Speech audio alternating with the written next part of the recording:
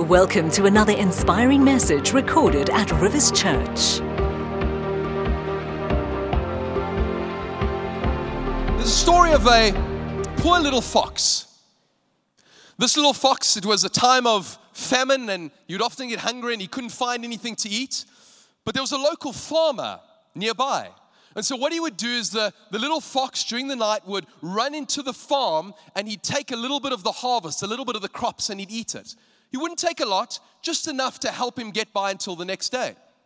Anyway, the farmer used to watch this happening from his porch, and he'd see this and he'd get angry and he'd get frustrated. And eventually, after time and time again this happening, he became so angry that it turned to rage. And he became so full of rage that he decided he's going to catch this fox and he's going to do something. Anyway, the one night, he went into the field, into his crops, and he hid there.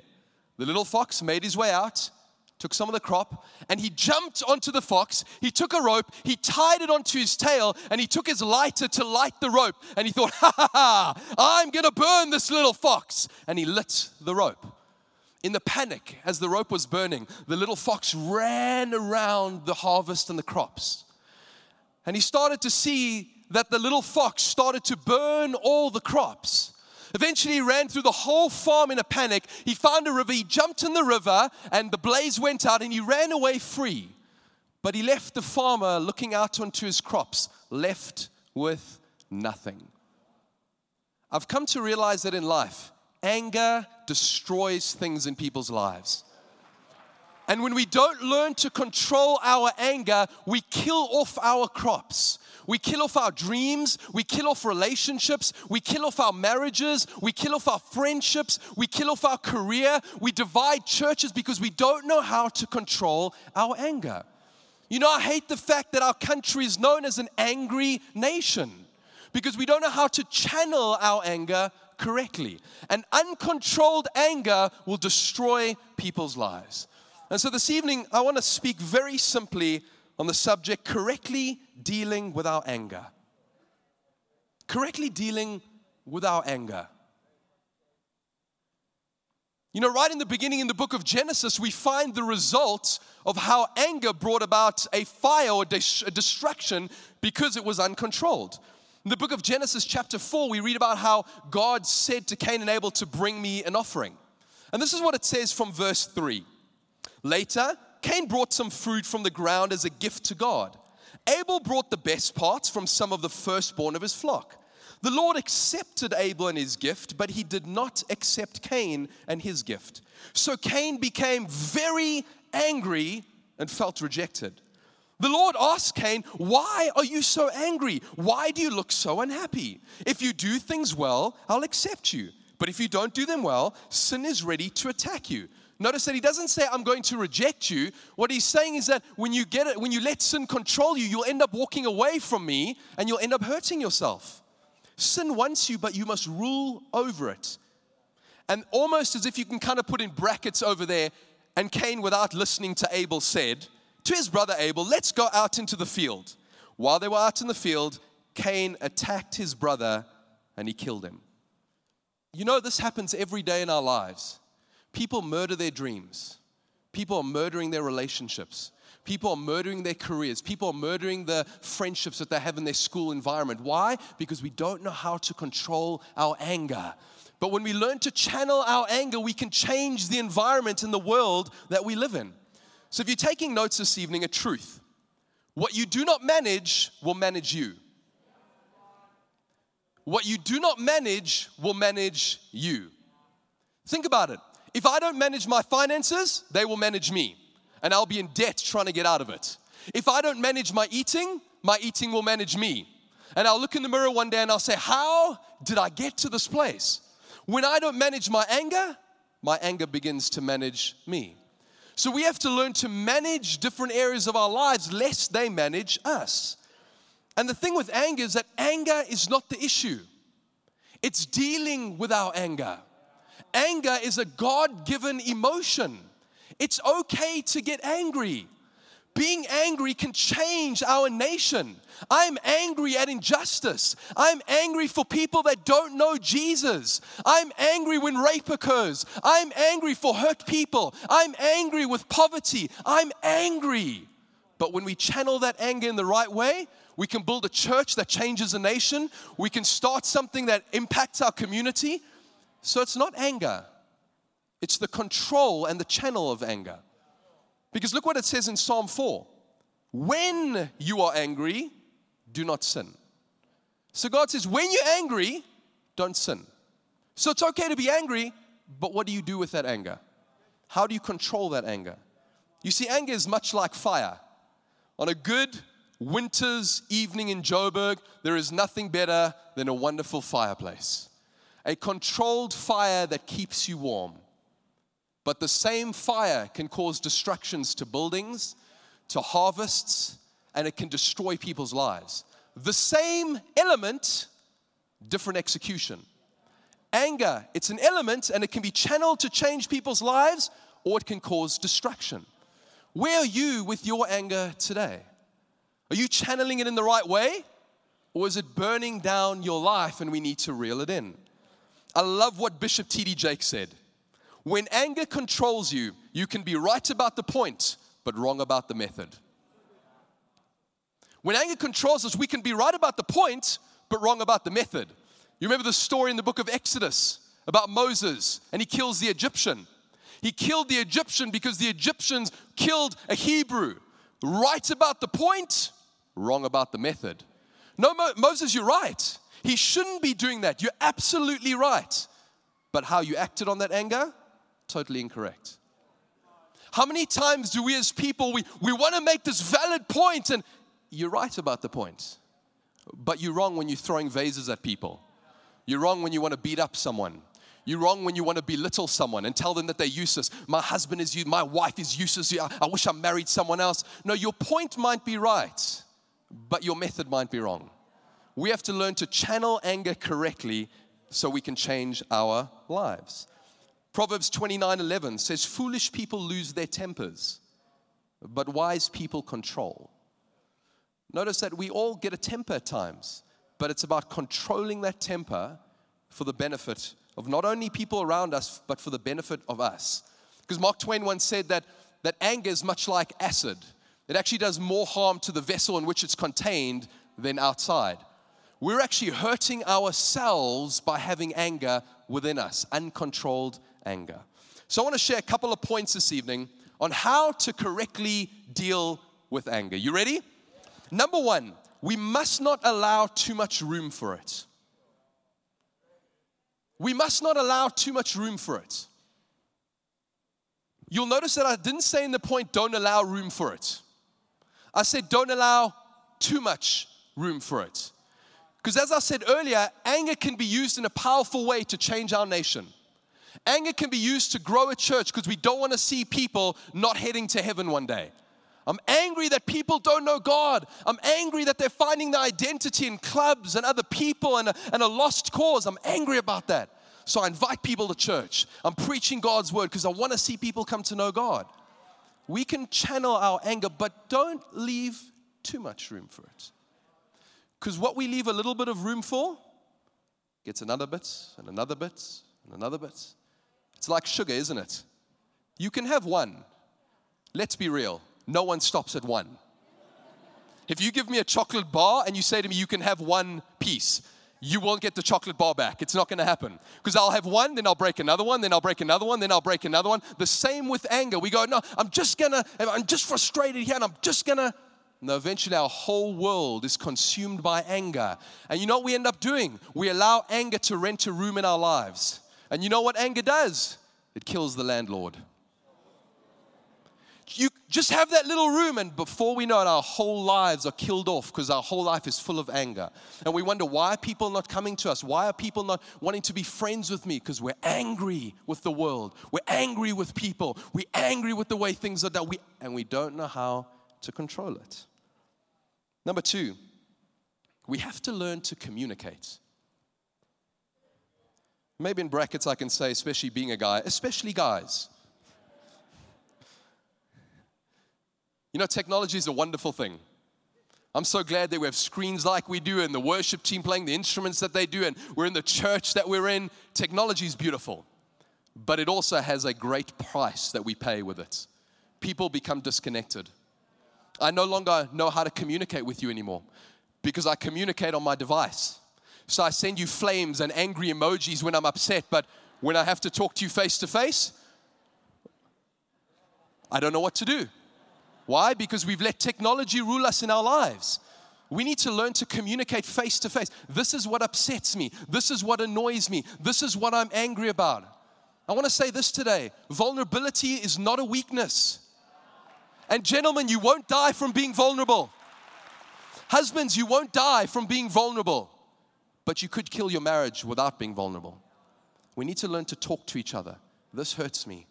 This is what's making me angry. Because we can change our relationships for the good. Number 3, we need to know and understand our pressure points. We need to know and understand our pressure points. What are your pressure points? What gets to you? What happens when people push those buttons? I'll tell you straight away what my pressure point is, and 70% of people has probably got the same pressure point. The road is a huge pressure point. It's where I constantly have to remind myself, God, help me in this. God, forgive me for that. God, because it gets to me. I can't stand it when people drive through red robots. It makes me angry. I can't stand it when people are going through emergency lanes and people are cutting people off. It's rarely where my unchristian comes out.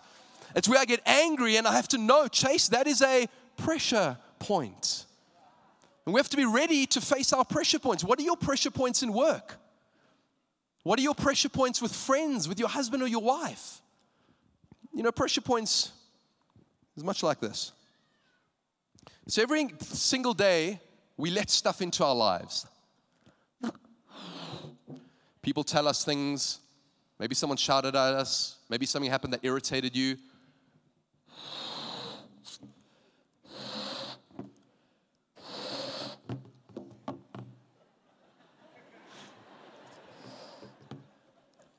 And you know what happens? People start pushing. And you start to figure out, what are the pressure points? Hey, you know what? The road gets to me.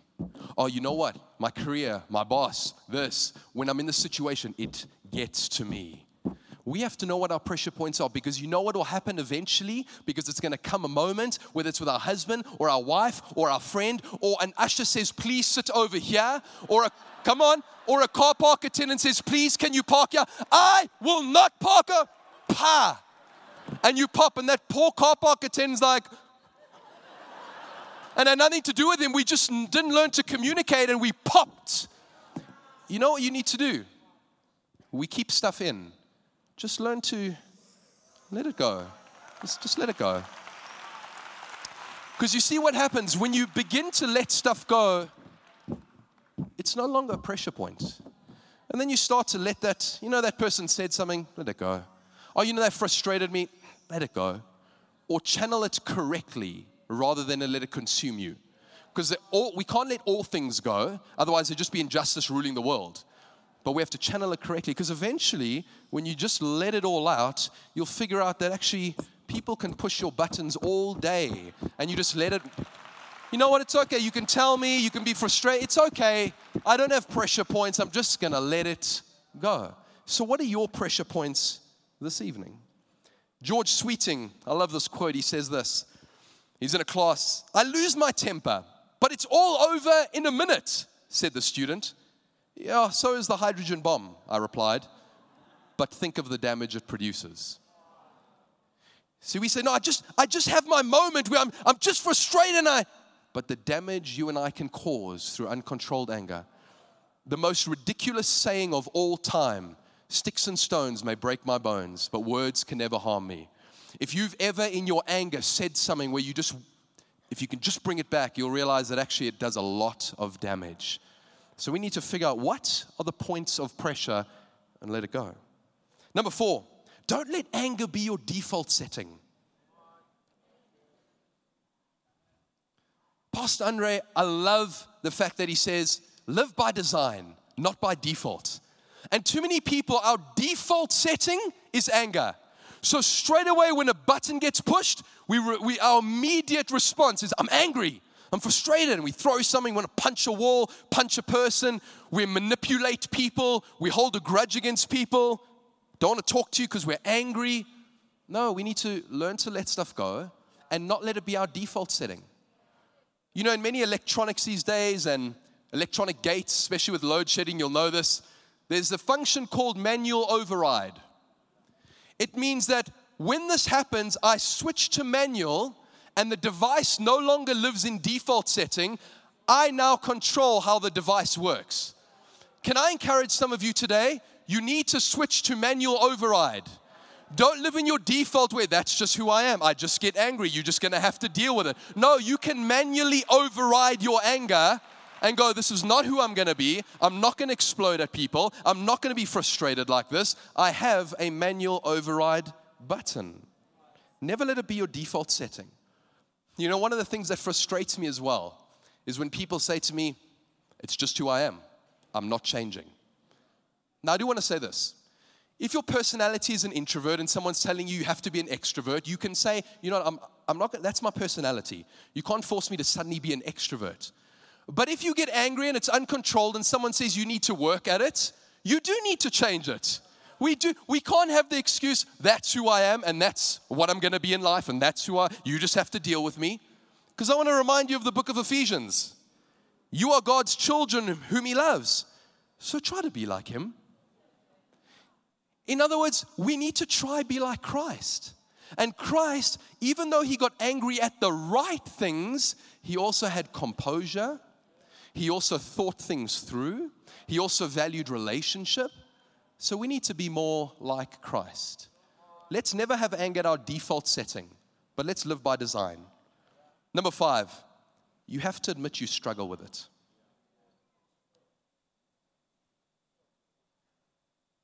You know, one of the first ways to correctly deal with our anger is to say, I struggle with it. You know, it's not a weakness to say you struggle with something. Why is it that when someone has a fractured arm or a broken arm, we run to the doctor, we allow them to help us take care of it so that in the months later, we can find ourselves healed. And we're like, that's cool, we're glad you go to the doctor. But when we're broken in here, we don't want to tell anyone. When actually we should be going, I'm hurting here, I'm angry, someone please help me. Go to the Father who is the ultimate physician, get friends around you and admit, I have a brokenness inside me, would you help me to overcome? Because we all have a measure of brokenness. And if you have people around you who are telling you just to get over it, you got the wrong people around you. You need to have people that'll go, we're going to help you through this. It's going to be tough when we're going to have to tell you the tough things like stop snapping, don't get angry, don't get annoyed. But we'll help heal you. And with God's grace, you'll get through that cast and you'll get to a place where you go, wow, I don't get angry anymore. Wow, I can't believe, but we have to admit we struggle with it in the first place. In his book, Gary J. Oliver and Norman Wright, in their book, It's Okay to Be Angry, they say this, an anger avoider wears blinders concerning his or own initial feelings of irritation and annoyance. So the feelings are stuffed with the hope they'll do a disappearing act, but it doesn't work. Can I encourage you today? Don't try and stuff your anger in a hole and imagine that it's going to disappear. It's not. You're just blowing up a bigger balloon. And whether it's in your marriage or in your career or in school, even in church, there's going to come a day where someone is going to push a pressure point and you are going to explode over everyone. And you're going to hurt people, but most of all, you're going to hurt yourself. We have to admit we have it. That's the first part of letting it go. And the final point today, and I pray you've been stirred this evening, channel your anger into making a godly change. So how do we deal with our anger? Channel it into making a godly change. Like I said before, Jesus was angry. If you remember the fact that Jesus was angry that they were turning his temple into a place where they were selling defiled sacrifices to try and make money, Jesus didn't go, come here, sweet people. Let me talk you through this. Because you obviously didn't hear the first time. Now I'm going to talk quietly and politely. You can't do this in church. No, the Bible says Jesus walked away. He made a whip. And he got into that temple. And can you imagine that scene? of Jesus creating a whip and getting into temple going, you will not make my house into a den of pa, pa, all these things. And what would Jesus, that's what Jesus would do. So everyone is like, what would Jesus do? It's not outside the realms of possibility to make a whip. But you know what Jesus did? He channeled it. He channeled it because he wanted his temple to be a holy place where people honored God. Can I encourage you, channel your anger to a place where you can build this nation. Don't be angry at people, be angry at injustice. Let's not be angry at different races and create divisions. No, let's be a unified nation that is angry at the things that are taking place in our nation so that together we can build a nation that rises up and that other nations will look to and go, South Africa, that is a nation. That is a country that we can be like. But it starts with letting go of anger. You know, I'm so glad that on the cross with Jesus, that God let go of his anger. He put it on Christ instead of putting it on us. God is not angry with you. God is angry with sin. Because sin has a hold on people, and he doesn't want people to be held by sin. That's why he sent Jesus, so that we don't have to deal with that wrath of God on sin. Look what it says in 1 Thessalonians. God did not choose us to suffer his anger, but to have salvation through our Lord Jesus Christ. We hope you have been blessed and inspired by this message.